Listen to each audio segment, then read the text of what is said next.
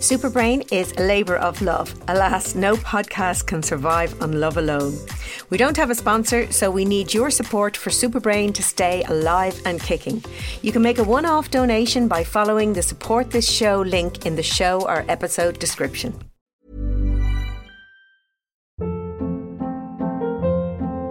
Hold up. What was that? Boring. No flavor. That was as bad as those leftovers you ate all week. Keke Palmer here, and it's time to say hello to something fresh and guilt-free. Hello Fresh. Jazz up dinner with pecan-crusted chicken or garlic butter shrimp scampi. Now that's music to my mouth. Hello Fresh. Let's get this dinner party started. Discover all the delicious possibilities at hellofresh.com.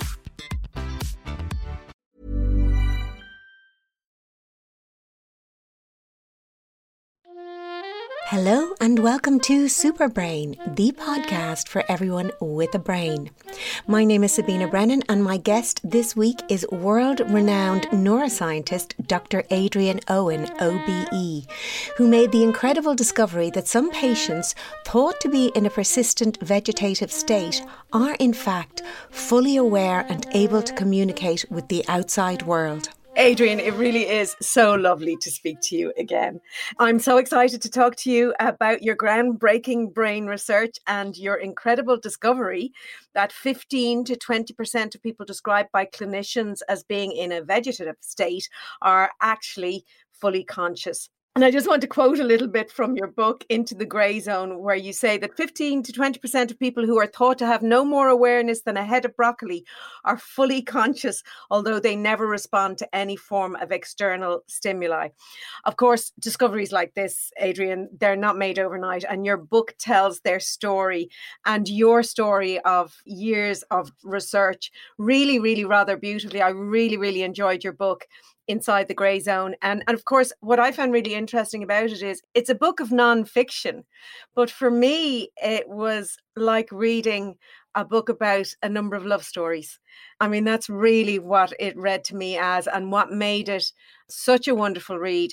Of course, in some of these instances, it's love stories that endured the most incredible circumstances. And the thing is, this podcast, Superbrain, is about surviving and thriving in life. And your book is full of incredible stories about survival. But it also raises some really, really important questions about what it means to survive, what it means to be human, what it means to be conscious. So there's so much, so little time. So could we start perhaps with your own love story with Maureen and your love story with neuroscience and the brain? For sure. Well, thank you first for those very nice compliments about the book. I'm glad that you came away from it feeling that way, because that's how it was intended to be. You know, I've sort of had this story for many years, and it's not one that I thought about in non-scientific terms until people really started to badger me after I would give public lectures, and they say, you have to write this down, you have to tell this story. And it was only really when I sat down and started to write. And in fact, it was interesting. I wrote 2 chapters and then threw them away when I found myself describing what a part of the brain called the nucleus accumbens, what it looks like and what it does in the brain. I was halfway through chapter 2 and I'm, doing my normal scientific thing, describing the nucleus accumbens. And I suddenly thought, nobody cares what the nucleus accumbens looks like or even what it does, apart from, a small group of neuroscientists who study it. This is not what people want to read about. They want to read about the people involved and how the science evolved. And then I went back to scratch, and then it became very easy to write. And as you say, it's a series of stories about the patients that I've seen over the years, about their relationships with their partners or their families, their relationships with me, how things that were going on in my life fed into that through various sort of coincidences, I think. And also about this sort of scientific journey. So I hope the way the story unfolds is as almost like a scientific detective story that in some senses has an ending that's simultaneously happy and tragic. It's sort of happy for the science in that we made some really major discoveries along the way, but there's a lot of tragedy there in the lives and the challenges that the patients face. Yeah, and a lot of startling discoveries that with hindsight make you consider tragedies that were happening before, in that, as I opened with, you made this incredible discovery that people who are I don't know if diagnosed is the right word, but certainly described as being in this vegetative state, have actually been conscious and aware. And Kate comes to mind, one of your first people that you studied, and she said I felt they were some rather sad things in a way, you know. She spoke about holding her breath to try and take her own life, which really kind of got to me. Yeah, I mean, Kate was the first patient, patient number one, as she's often been described. I mean, this was, again, I referred to as a coincidence or serendipity earlier, and I had been pursuing something I felt very passionate about at the time. That was brain imaging. This is back in 1997. I was back in Cambridge in the UK, working in one of the first brain imaging centres there at Addenbrooke's Hospital in Cambridge. And one of my colleagues, Professor David Menon, suggested to me one day, we have this patient who's come in who's in a vegetative state. And you use the right terminology. People are diagnosed as being in a vegetative state. And that means that they will open their eyes. They have sort of sleeping and waking cycles. Sometimes they'll appear to fall asleep.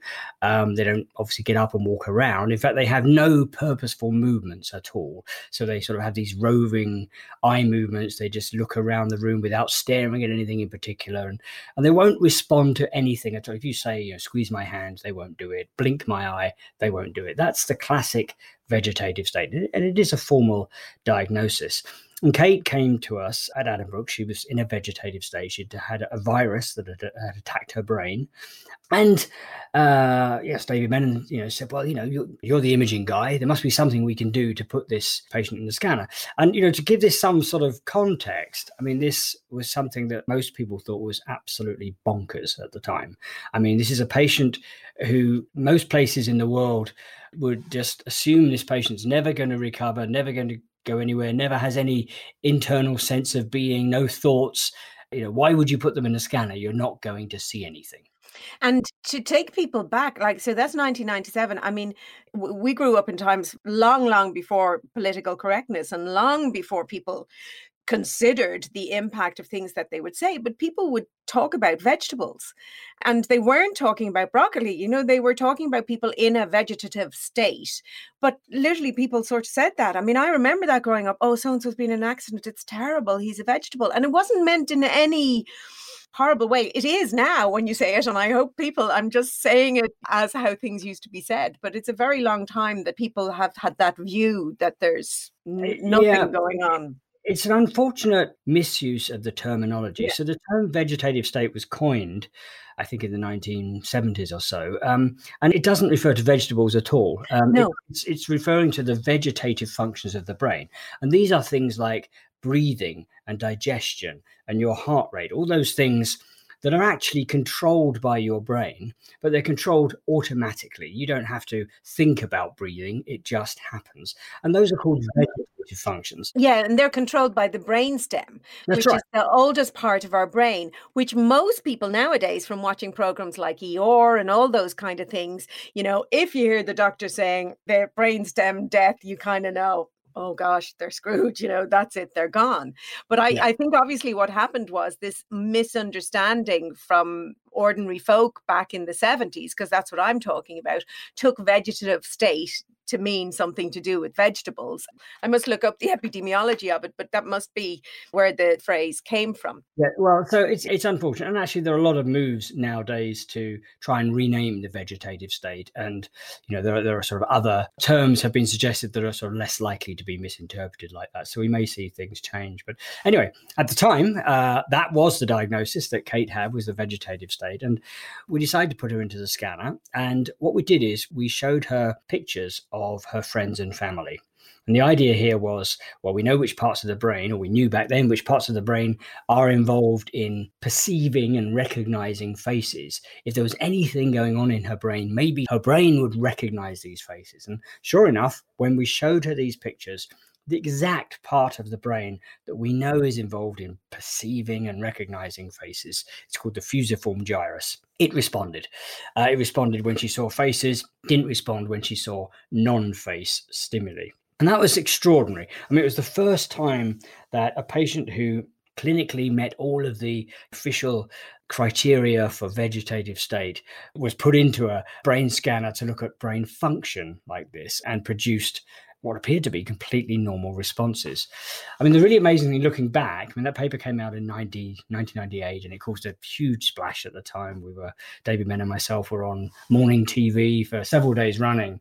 And you've become a regular. You've made so many exciting discoveries. You've even had a documentary made about you with the BBC. Yes, and I look back on those early morning television appearances, and they actually really make me cringe. But mostly because I had so much hair back then. But and that makes you cringe? Well, it makes me cringe that I have so little hair now compared to how much I had back then. But you're not doing too bad. You're not doing too bad. I'm hanging on there for a 54-year-old. Yeah. So that was really extraordinary. But I think looking back, and I talk through this whole idea in the book, what was really interesting is that we had absolutely no idea what it meant. Looking back now, we do, but back then we said, well, what does this mean? Because I thought we had this fantastic result. You know, Kate's brain was responding to faces, and I sort of ran around Cambridge showing this to people, saying, look at this, isn't this amazing? And everybody said the same thing. They said, yeah, but is she conscious?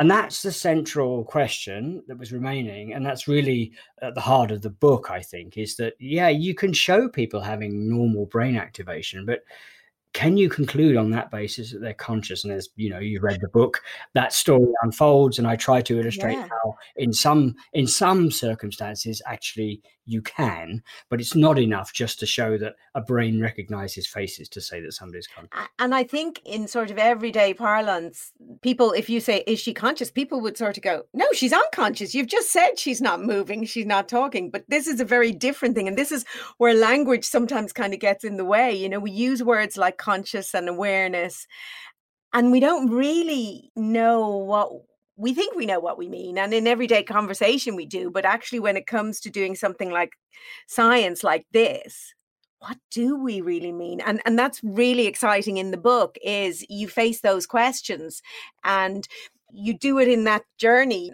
on your way. It's as you kind of, something comes up and you go, oh, that made me question this. It's very well done. It was very useful to tell the story chronologically. Yeah. You know, it actually really made sense. And again, that's where it really sort of came together when I realized that actually the reason I made this decision in 2006 is because that happened to me in 1997. And the reason that I was able to put Kate in a scanner and ask that question was only because I, at that point, had 15 years or so working in brain imaging and neuroscience, and sort of knew quite a lot about the brain and about how you can examine different brain functions using different types of brain imaging. But it's only with the benefit of hindsight you can see how that's how it all unfolded. Yeah, and I think it's important to put that in context. Brain imaging is relatively recent.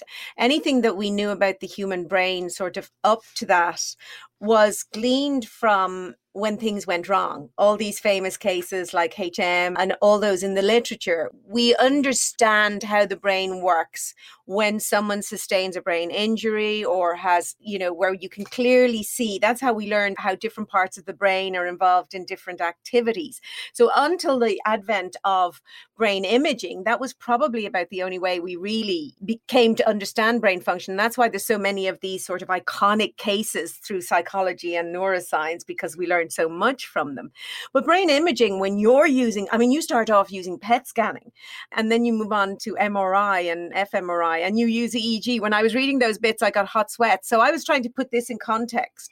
I'm a few years older than you, but I started in university later than you, much later. So I started my PhD in 2007. So I'm thinking this 10 years after that, because you do then start talking about, it's funny, almost coming full circle towards the end of the book, you start to use an imaging technique called EEG, which measures the electrical activity in the brain. And it's not as sensitive or fine-tuned as, you know, what you see in MRI, but it's now portable, and it's now, gosh, I was just thinking when I was reading you saying you could get the readouts as you were measuring electrical activities in the brain. I mean, for my PhD was neurocognitive and electrophysiological indices of cognitive decline in aging. And I'm not that sort of techie person, but I remember having to write these programs in MATLAB to analyze the data. And it took weeks. And even, my computer wasn't strong enough to run the figures overnight from the EEG caps, and it would take 24 hours. And then I'm listening to you going, as we roll forward to like 2014, you can actually see results online. I mean, even for that in your book, to see the advances in neuroscience that have taken place since you started working is incredible. That's true. I mean, at the beginning of the book, functional brain imaging doesn't exist. It sort of gets invented around about chapter 2 or 3, I suppose. And then, as you say, those early studies with patients like Kate, I think I mentioned this in the book. I mean, it took almost 2 weeks to analyze Kate's data.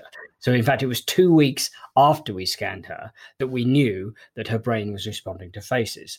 Tomorrow, if I put a patient into the scanner here in Canada, using the same sort of technology that's available in any sort of high-end research situation, I can see those responses while they are happening, even with fMRI. And of course, this is absolutely crucial, and this is comes out later in the book, for things like communication. Once we'd worked out that some of these patients were in there and we wanted to communicate with them, imagine trying to communicate with a patient if you asked a question and then you got the answer 2 weeks later.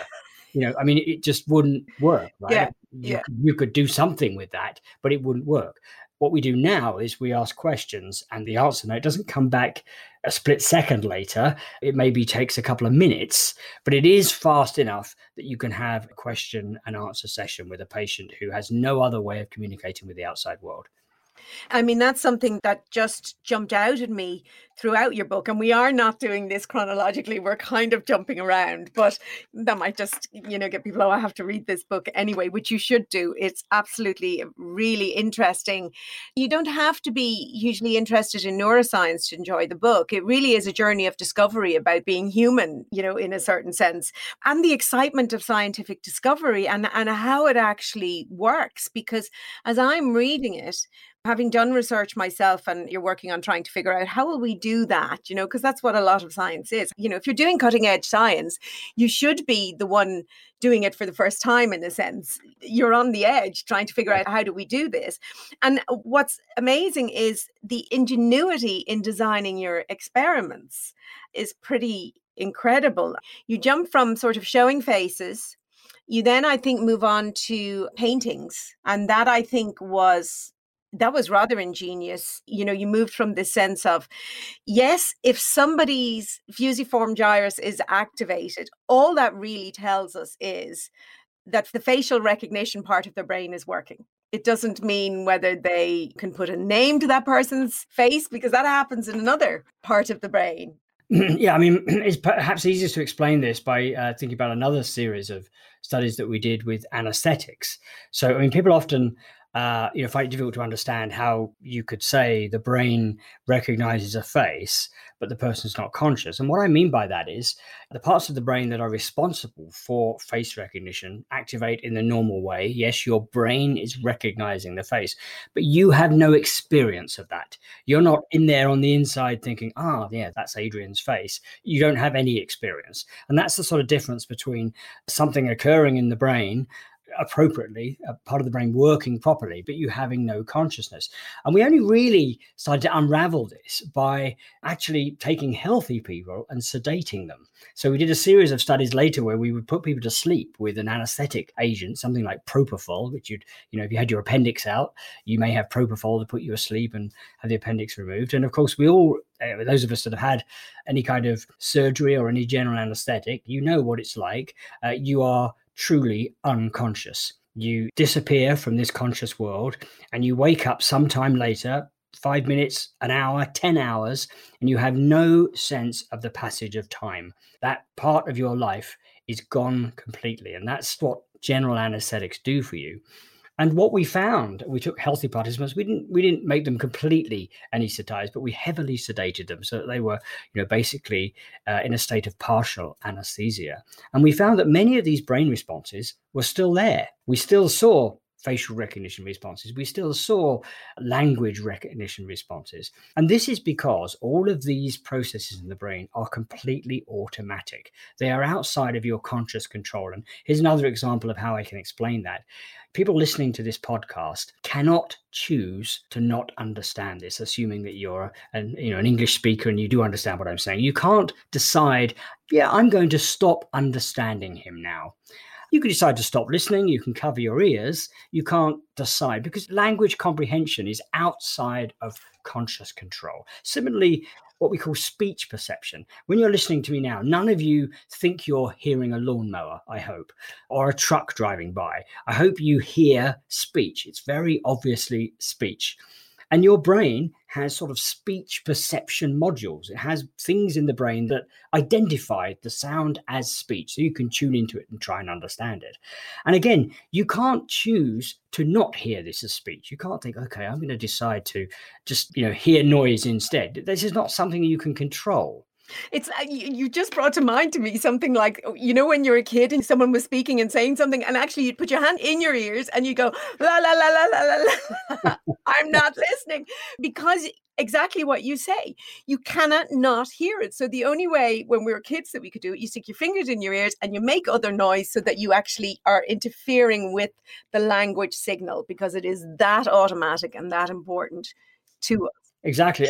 But in everyday life, these sort of conscious and unconscious processes go on at the same time. And this brings me back to the example of the pictures you were asking me about.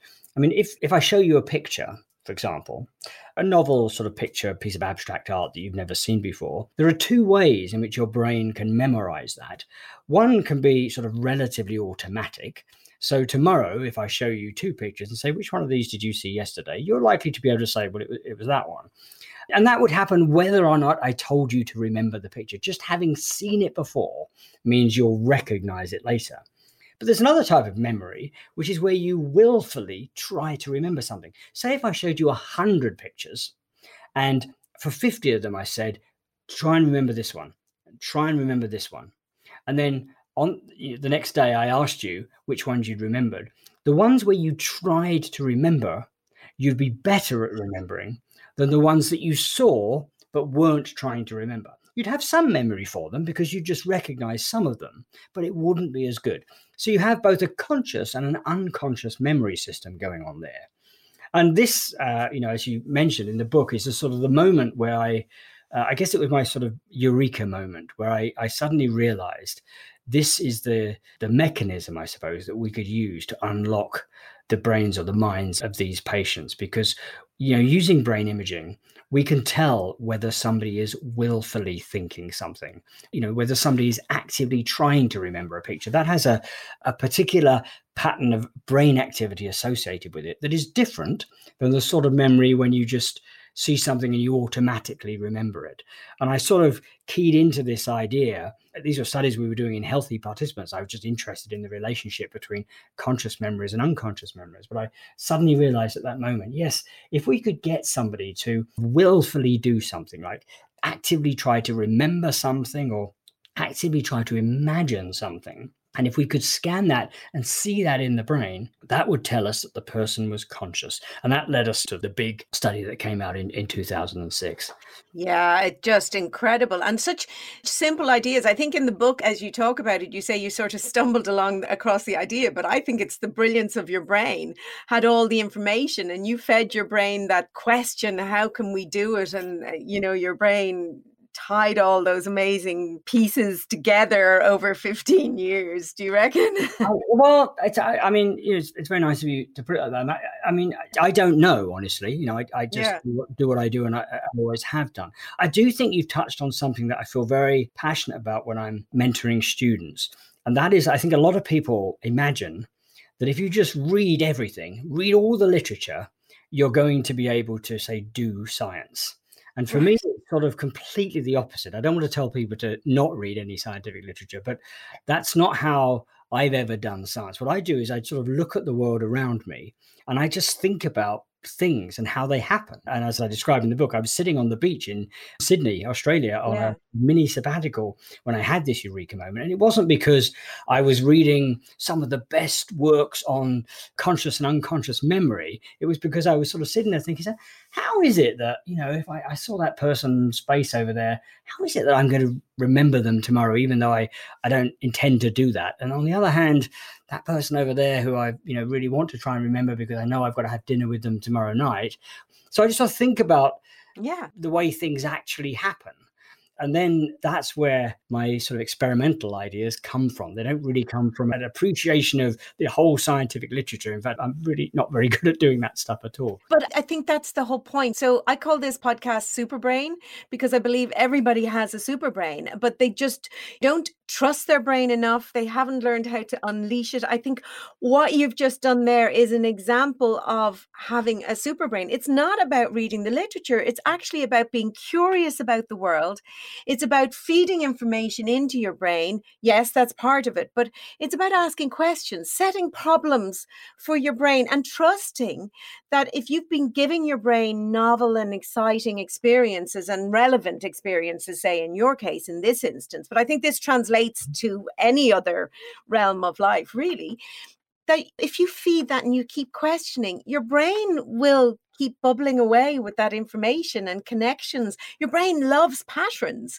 And so it will constantly look for patterns and find solutions like that. And I think that's one of the most important things about keeping your brain healthy and looking after your brain is to stay curious. You've got to keep learning. And one of the best ways to keep learning is to look at the world around you and ask those kind of questions. We can't all make amazing discoveries like you did and life-changing discoveries, but we can add incredible joy and excitement to our lives. And like you have this passion for science, and I guess that's what's kept it alive. You're driven by the curiosity rather than the papers, if you know what I mean. We skipped quite a bit, and I do want to come back a little bit to one of the loves of your life, Maureen, because she plays a very integral part in this story and in this journey. And rather, you do mention kind of coincidences are, it's unfortunate, but some unusual events happened in your life that, as you said, changed our lives, which always does. And one of those was related to Maureen, who, by the way, if I remember correctly, did she introduce you to Christy Moore? She did. Yeah, so for listeners who aren't from Ireland, if you're from Ireland and you don't know who Christy Moore is, well, shame on you.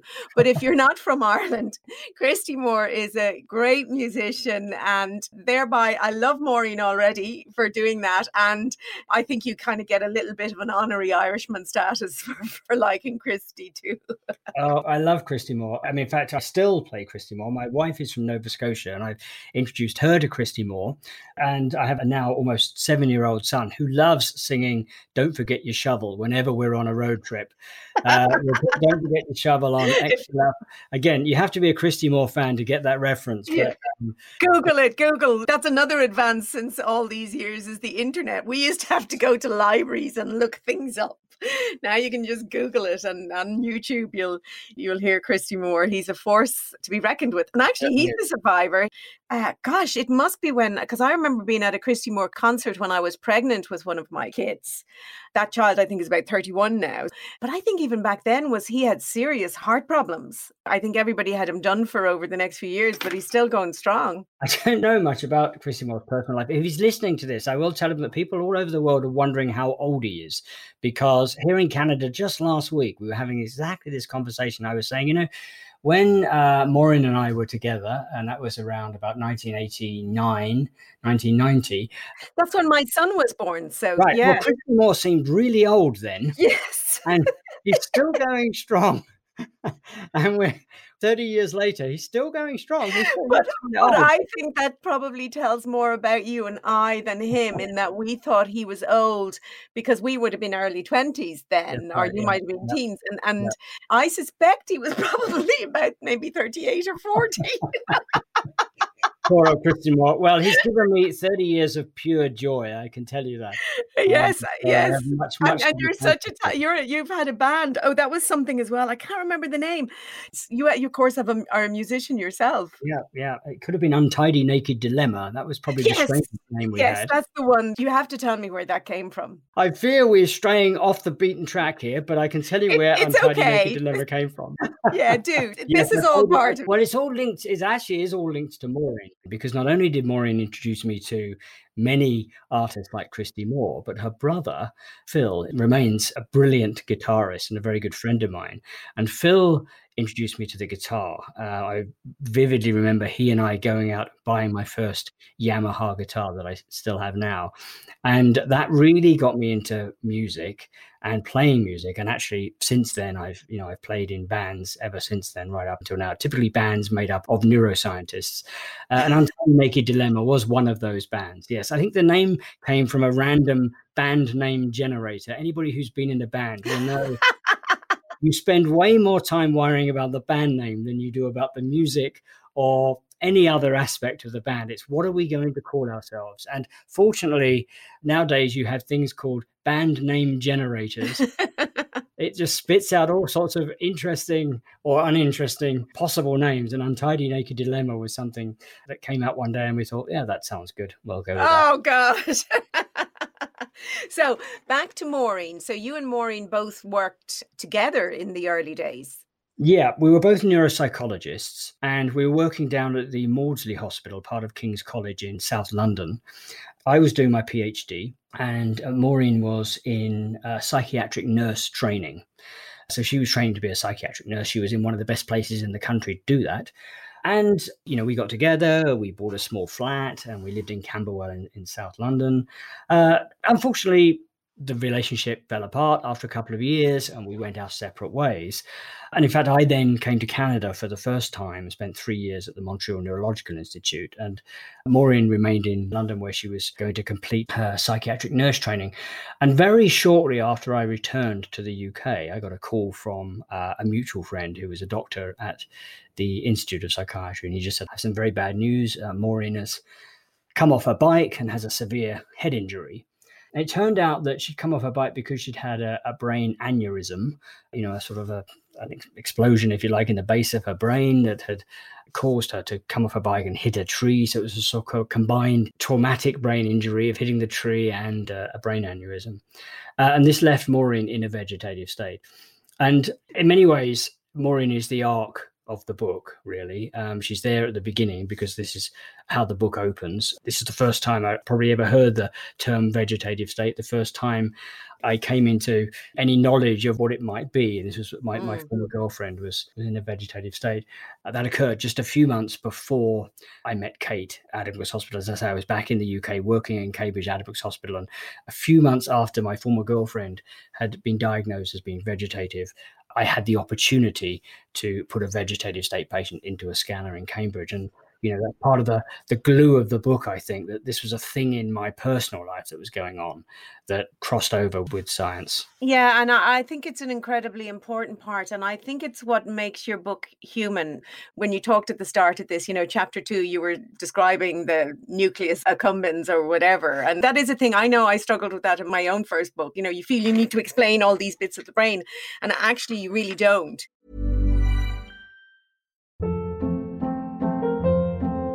Hold up. What was that? Boring. No flavor. That was as bad as those leftovers you ate all week. Keke Palmer here. And it's time to say hello to something fresh and guilt-free. HelloFresh. Jazz up dinner with pecan-crusted chicken or garlic butter shrimp scampi. Now that's music to my mouth. HelloFresh. Let's get this dinner party started. Discover all the delicious possibilities at HelloFresh.com. Hey, Dave. Yeah, Randy. Since we founded Bombas, we've always said our socks, underwear, and T-shirts are super soft. Any new ideas? Maybe sublimely soft. Or disgustingly cozy. Wait, what? I got it. Bombas. Absurdly comfortable essentials for yourself and for those facing homelessness. Because one purchased equals one donated. Wow, did we just write an ad? Yes. Bombas. Big comfort for everyone. Go to bombas.com/ACAST and use code ACAST for 20% off your first purchase. I think it's really, really important. And you do sort of say it in the book, because for you, your journey and the amazing discoveries that you have made have not just come from a place of what we call basic science. It is really basic science in a way, what you're looking at, although you do look at some clinical implications of these things. But you are trying to understand how the brain works and what is consciousness and are these people conscious.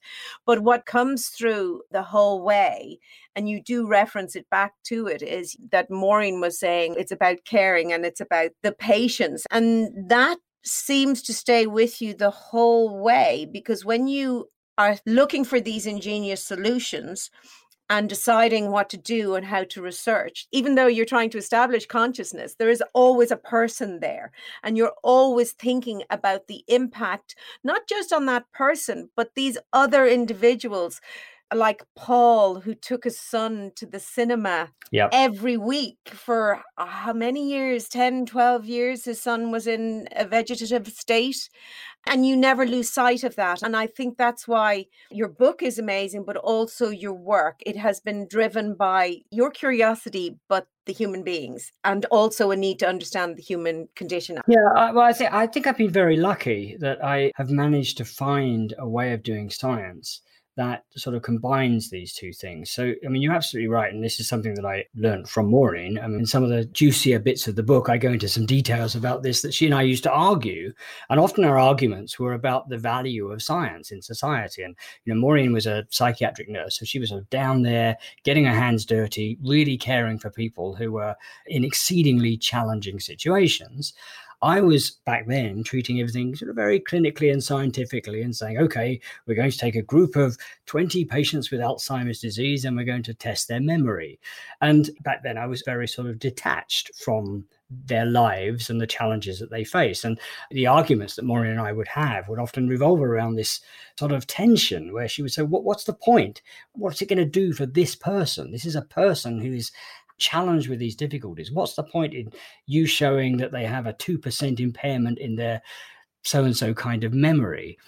It was a tension. In fact, I think part of the reason that we split up is that we couldn't reconcile these sort of two positions, because I was very passionate about the science and finding out stuff about the brain, and she was passionate about humans who were to some extent suffering. And I've been very lucky, I think, in that because the way my interest developed in consciousness, and patients in the so-called vegetative state have what we call a disorder of consciousness. Yeah, I guess I gradually learned to reconcile these two views. And it's true, I do spend a lot of my time designing weird experiments in abstract sort of people, but I spend a lot of time also sitting down with families who maybe have a child or a husband or a wife or brother or sister in a vegetative state, trying to explain to them what we know about the situation that they're in, the conditions, what they may or may not be aware of, and these sorts of things. And of course, that brings me very close to these people's lives. Yeah, there aren't many areas of science that have both of these components, I think. Where you can really get involved in somebody's life and think about the whole, think about them as a person, but at the same time answering basic scientific questions like, what is consciousness and how does the brain generate our sense of consciousness?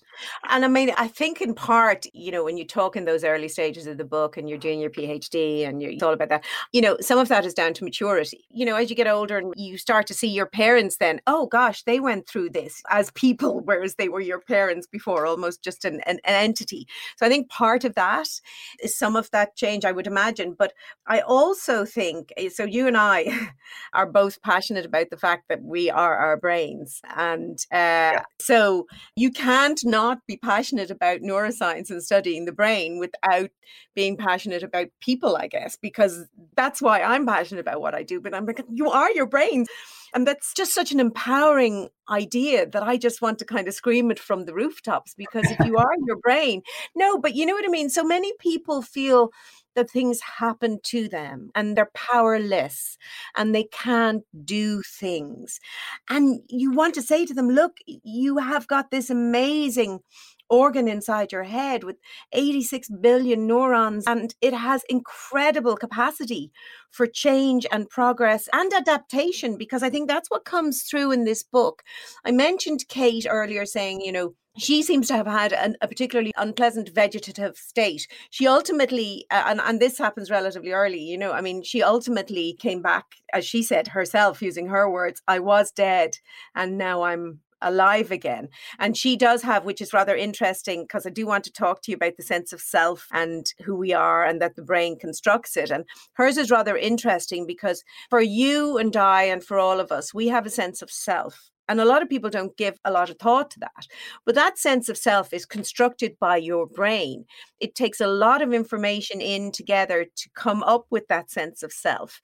So it's not an island idea. It also takes information from what you perceive other people perceive you as, and past experiences and things that people have said to you. But it is a construction of your brain. Now, she has a sense, as this kind of interests me because I'm really fascinated at the moment around this idea of self and how we can perhaps change ourselves.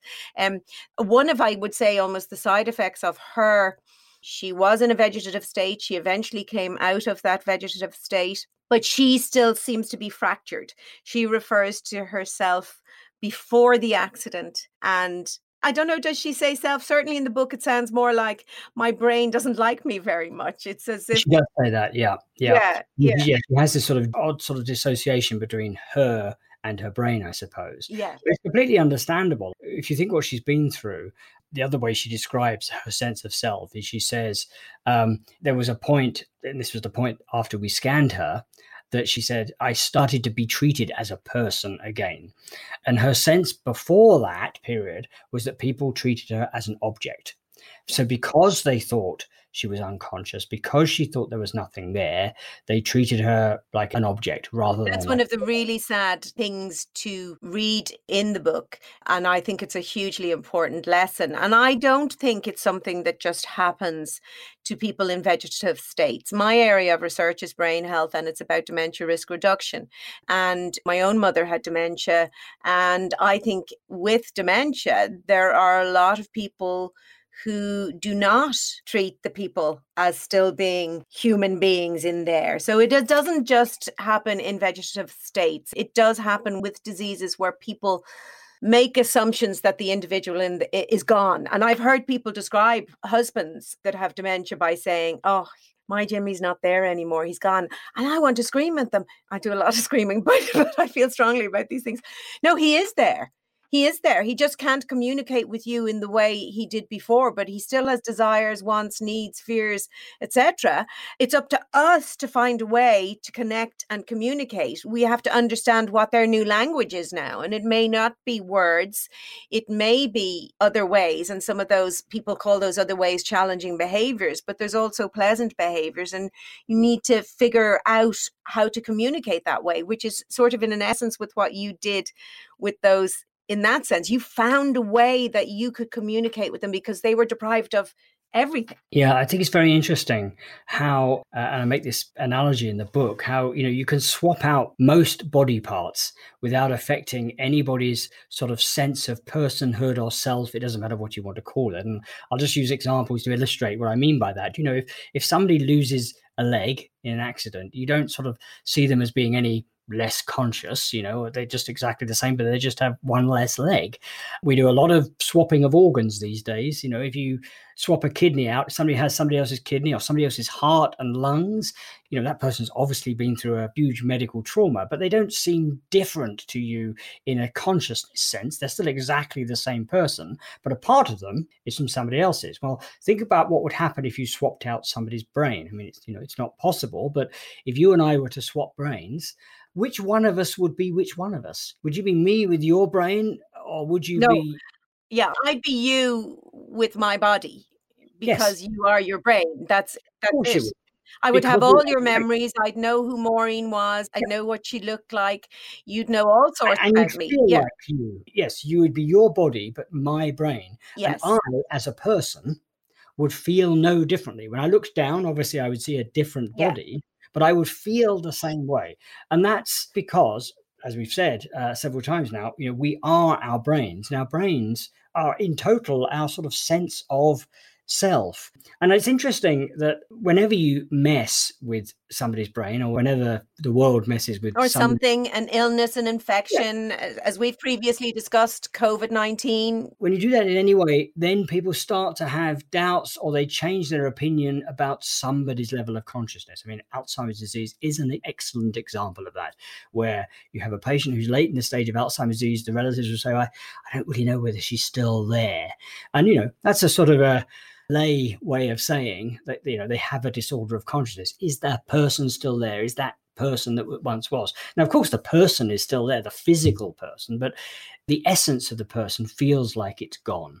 And, it happens in psychiatric conditions. We wonder whether is this the same person in neurodegenerative conditions like Alzheimer's disease, where, the brain is changing? And ultimately, or the ultimate case, is in these so-called disorders of consciousness, like the vegetative state and the coma and the minimally conscious state.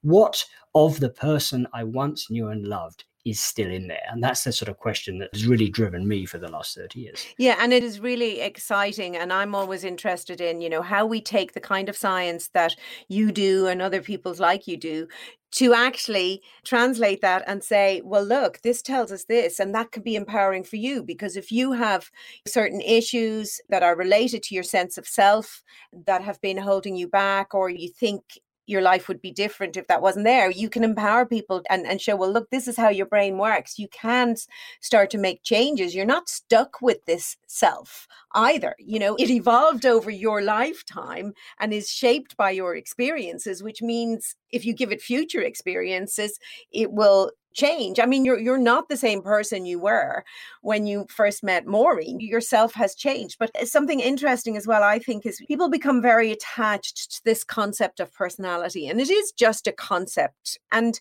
sometimes what I find one of the barriers when you say things like we do, you are your brain, is that people somehow think that makes them less. And I just think it just makes us more. I mean, this is kind of incredible. It just is. This is what we are. But I think one prime example of that is when somebody sustains a frontal lobe brain injury. And your frontal lobes really are, we'll often call it in psychology, your executive controller almost. It is really involved in those higher order functions that, are involved in making decisions and planning, organizing, a lot of the things that sort of shape who we are. And it's that part of the brain that can help you decide that if you're visiting your mom, you don't use curse words, but if you're going out with the guys for a drink, you can populate your entire conversation with whatever the latest swear word is. And the reason it can do that is it is an extremely well-connected part of your brain, and it's got bidirectional connections, and it has access to your previous experiences and lots of learned experiences. So then if you have an injury to that frontal part of the brain, you will come across, I know my undergrad research was actually for people who were caring for people with an acquired brain injury. And so many of those carers, frequently sent home to look after this individual with nobody telling them how the brain works, will say, but his personality has changed completely. It's not the man I married. And you kind of go, well, that's just because he has no access to his previous experiences. And in fact, frequently, people who have sustained that type of injury will return to a state similar to maybe a toddler who hasn't yet learned appropriate behaviors, what you're allowed to or not allowed to. And in fact, I remember speaking to somebody who had to carry a sign around and say, my husband's not a pervert, he's had a brain injury, because he would have an instinctive desire to just reach out and touch things. And that could include women's breasts. But that's no different than a 2-year-old will do. But the 2-year-old then is told, oh, don't do that. You can't touch that. And you learn. And that's not our personality. That's our brain. And when it can't access of course, and the information. Yeah, it's not a coincidence that the frontal lobes are the last part of the brain to fully develop. Yeah. Right. The reason that toddlers are disinhibited, that's what you've just described, is not because they haven't learned to inhibit. It's that the parts of their brain, or the parts of our brains that we use to inhibit using curse words around our mothers, say, or reach out and touch something inappropriately, those parts of the brain are not fully developed yet. And as you say, damage to those parts of the brain can put you back to something like a state of being a very young child. Similarly, in some cases, those areas of the brain don't develop normally, and those people never move out of that state. I did super brain booster shot on the teenage brain to explain why teenagers are impulsive and reckless and risk takers, and it rewires. It's an incredible period of time, actually, teenagers, because the brain rewires, but it does so from the back of the brain to the front. So the frontal lobes are... It's surprising that anybody survives being a teenager. It is really cool, and particularly boys. But and it's also not just a teenager, I mean, it really doesn't get fully developed until about sort of 24, 25. Like it is pretty incredible that we do survive it. And I suppose some don't really. There's been so much to talk to you about. Oh, yes. In terms of consciousness as well, just something interesting that some colleagues that you ended up working with and actually discovering, and I'll leave people to discover this themselves in the book. It was something to do with a colleague of yours was doing some research into consciousness in infants that kind of led you to another one of your eureka moments as how you could measure consciousness. And I'll just say you moved from tennis games to Alfred Hitchcock. That's a real teaser there. Yes, but it is really exciting. It's really nice. But something that's very interesting that I hadn't given a lot of thought to is when, and you raise it in your book, is when do babies become conscious? Now, we're not getting into that other debate of, when do they become human? And, that's different. It's when do they become conscious? And that's tied into also a sense of self, an awareness of self as distinct from the world around you and distinct from mother. And yeah. Well, I use this example in the book, and there's an interesting sort of circularity here that in writing various parts of the book, I use this sort of method that I use in my science of just thinking about the world around me to try and address and describe some of these sort of scientific ideas to the sort of general readers that might be reading it. And, when I was thinking, well, how can I sort of describe this problem of, when does consciousness emerge? And so I just sort of started to ask my friends, do you think teenagers are conscious? And of course, everybody says yes. It's okay. So do you think a single cell, the first thing that happens at conception, do you think that is conscious? And, more or less everybody says no. And then you go to all the places in between, it all gets a bit muddy. If you say, well, do you think a toddler is conscious? Most people will say, well, yeah, of course, a toddler's conscious, but not in the same way that I am. They're sort of not aware of everything going on around. There's some sort of aspects of consciousness. The building blocks are there, but it's not fully developed. And, well, what about 1 second before birth? Is that fetus conscious? Well, clearly it becomes obvious, hopefully to anybody listening to this, that birth is not a point at which consciousness changes. Clearly, consciousness arrives or it manifests, it appears somewhere between you being a single cell and you being a teenager, but it isn't at birth. It's not that we were entirely unconscious and then suddenly we're fully conscious. So when does it arise? It's a very difficult question to answer. I suspect it's different for different people. We all have very, as you implied, this does tend to polarize people, but actually, if you take these extremes, it becomes clear that why it polarizes people, because there's no black and white answer. It is truly a gray zone.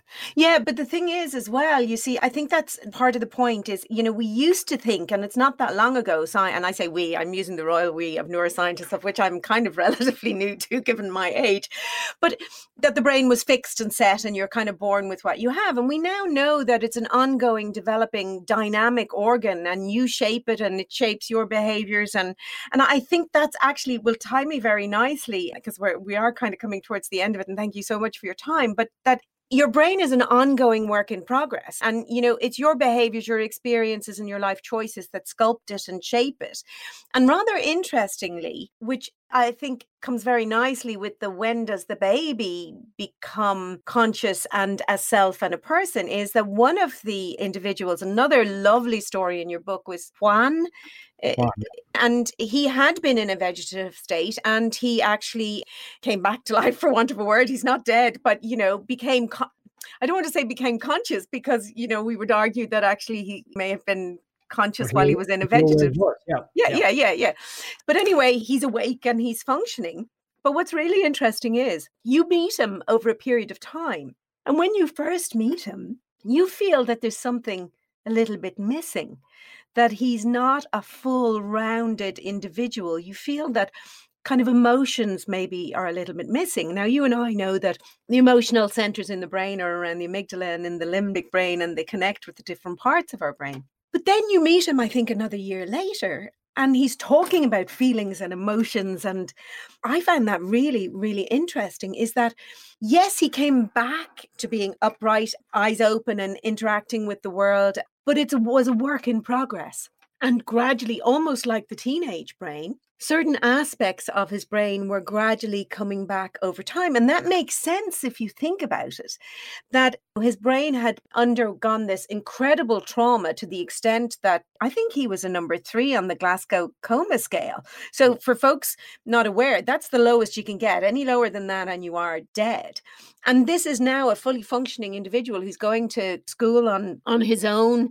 But it's like he's going through developmental stages again, but as an adult. And that's the brain being plastic. You know, the brain is plastic, and that's something that we can harness almost in everyday life. We just don't. You know, if someone like that can restore all that functioning and achieve, imagine what we can do as people who haven't had that trauma. Right. Yeah. I mean, Juan is an amazing example of plasticity, I think what we call brain plasticity. And just to put a bit of context into what happened to him. So he had an anoxic brain injury. He had ingested some kind of substance that had caused him to vomit in his sleep, that had caused him to lose oxygen to his brain. And he had what's called an anoxic brain injury, loss of oxygen to the brain. And your brain cannot survive without oxygen. Right. And, in his case, he was declared vegetative. He came to see us, and he appeared to be, utterly and completely vegetative at the time that we ran him through all the usual tests that we do. And 7 or 8 months later, we got in contact with his mother, and we said, well, how's Juan getting on? And what I typically mean by that when I ask a patient's family is he still not healthy? That's probably alive. Alive, yes. And she said, well, yeah, he's doing fine. Why don't you ask him? And, and it's amazing that, Juan was learning to talk again, to walk again, to at this point, to brush his teeth. And yeah, it's interesting parallels with the sort of the baby toddler idea here too, because as you said, one of the interesting things about Juan was he was annoyed with his legs. He said, my legs still seem to have a life of their own. And, people often think about, things like you're learning to walk again as being a physical leg thing. Well, it can be in some instances, but in the case of brain injury, patients who have a stroke and they have to learn to move their arms or learn to move their legs again, that's a brain thing. It's not a leg thing. You're not getting your legs back. You're getting the parts of your brain that control your legs back. And this is what Juan was really struggling with. He was really trying to get control of his legs because his legs were there, his legs worked, but his brain couldn't control them anymore. And he gradually, as I detail in the book, he gradually learns to do that. But it's an interesting comparison with the sort of baby idea, because of course this is the problem that toddlers and babies have too, is they can't control their limbs, right? Yeah. But they don't have the same level of consciousness. So you don't spend most of your early years thinking, why can't I control my legs? Right. Only I can control my arms, because you don't have awareness and consciousness of your sense of self, your sense of your body being yours and being under your control. So it's just an experience that most of us don't even remember having. Whereas Juan, of course, it was at the point of his accident, he was a mature teenager and had full consciousness, and he was fully aware of not being able to control his arms and his legs and his body or his speech. And yes, and it's sort of an interesting dissociation, as you say, previously, putting back into this formative state, except his consciousness was completely different, which gave him a completely different outlook on his life, which is that he had no control. And I'm just thinking, just as we're talking, this capacity of the brain, neuroplasticity, it really just means that the brain has the capacity to adapt in response to learning and grow new connections within the brain. But the teenage years are actually an incredible period of time where neuroplasticity flourishes, for want of a better word. And I wonder, actually, is that something to do with Juan's story, his age at the time? Now, I mean, I know you spoke to a lot of people or you researched a lot of people who were relatively young and, and 15, 20 years have passed, etc., and they never had the outcome that Juan has. But I do wonder whether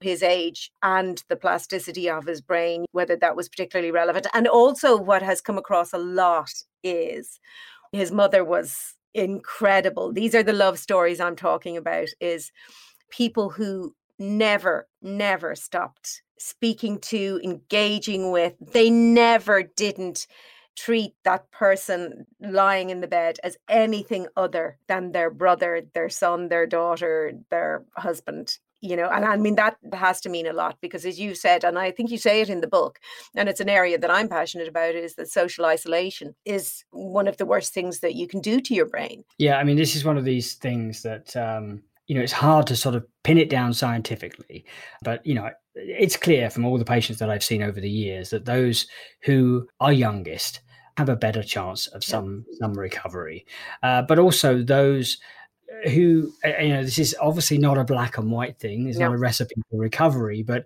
those patients who receive the most attention, the most input from, family members and people around them. That's also something that seems, again, it's just an anecdotal observation really, but it does seem to be a factor in people's recovery. And one can easily understand why that would be the case. Yeah, I mean, so yes, it's anecdotal, and but given the scientific evidence and given how we understand how the brain works, how, for example, if, as you mentioned, a stroke patient, how an occupational therapist and a physiotherapist will be actually trying to encourage neuroplasticity. It will be trying to get a part of your brain to take over the functioning of a damaged part of your brain through repetition and getting you to engage in certain activities. We also know that actually social engagement is one of the most, it's an extremely complex cognitive activity, and use it or lose it applies critically with the brain.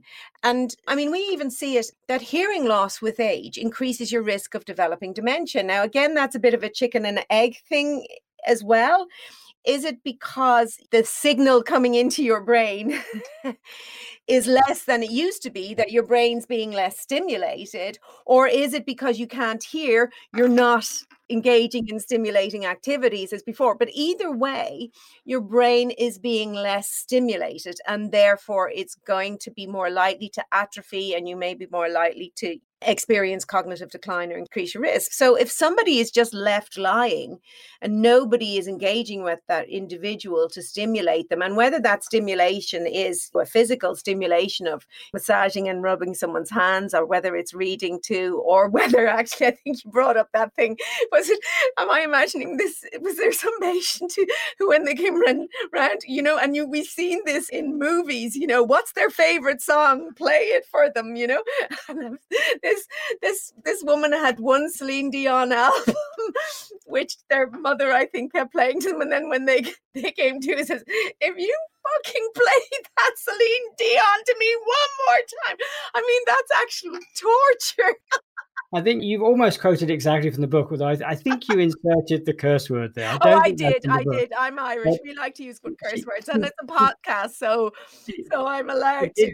I suspect maybe she might have used a curse word, but you did. She may well have done, and maybe it was edited out of the book. I can't remember, but she certainly said, "If I ever hear that Celine Dion album, one of my colleagues." Yeah, it just shows you though about that. Let's do. She loves that. But it's actually that almost that failure of empathy. You go so far in the thing without actually going and sitting, okay, what would it be like if I had to listen to that all the time?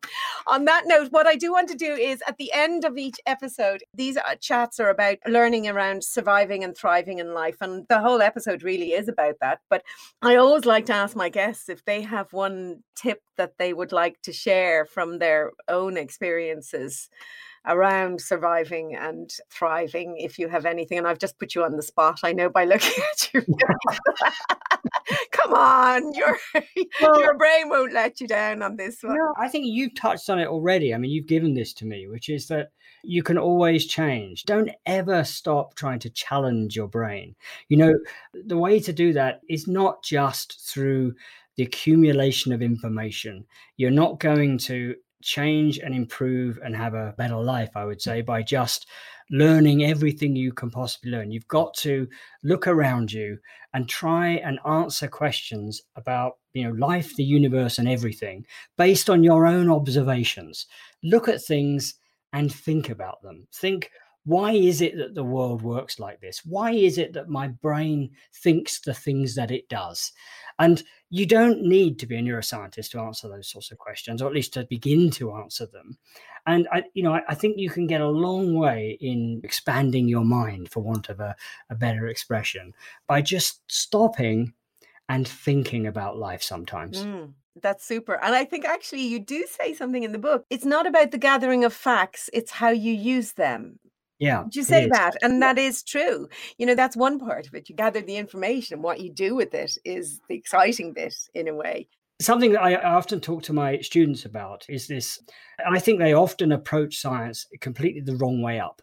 What they hope is that if they read everything, they'll get there and they'll understand how to design a great experiment or study and, what to do. And actually, I do it completely the opposite way.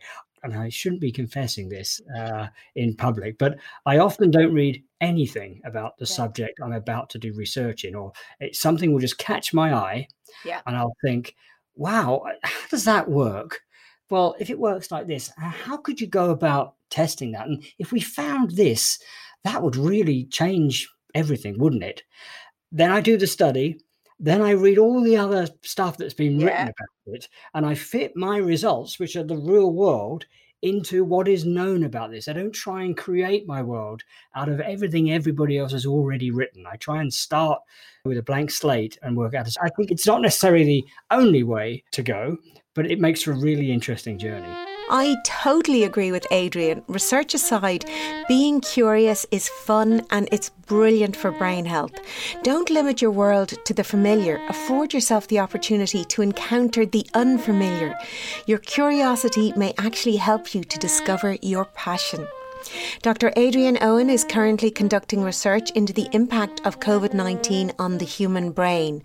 You'll find a link to take part in his study in the show notes for this episode. My name is Sabina Brennan and you have been listening to Super Brain, the podcast for everyone with a brain. If you have any questions about today's episode or suggestions for future guests or boosters, please email me at info@superbrain.ie. Christy Moore is 75, by the way. Don't forget your shovel if you want to go to work.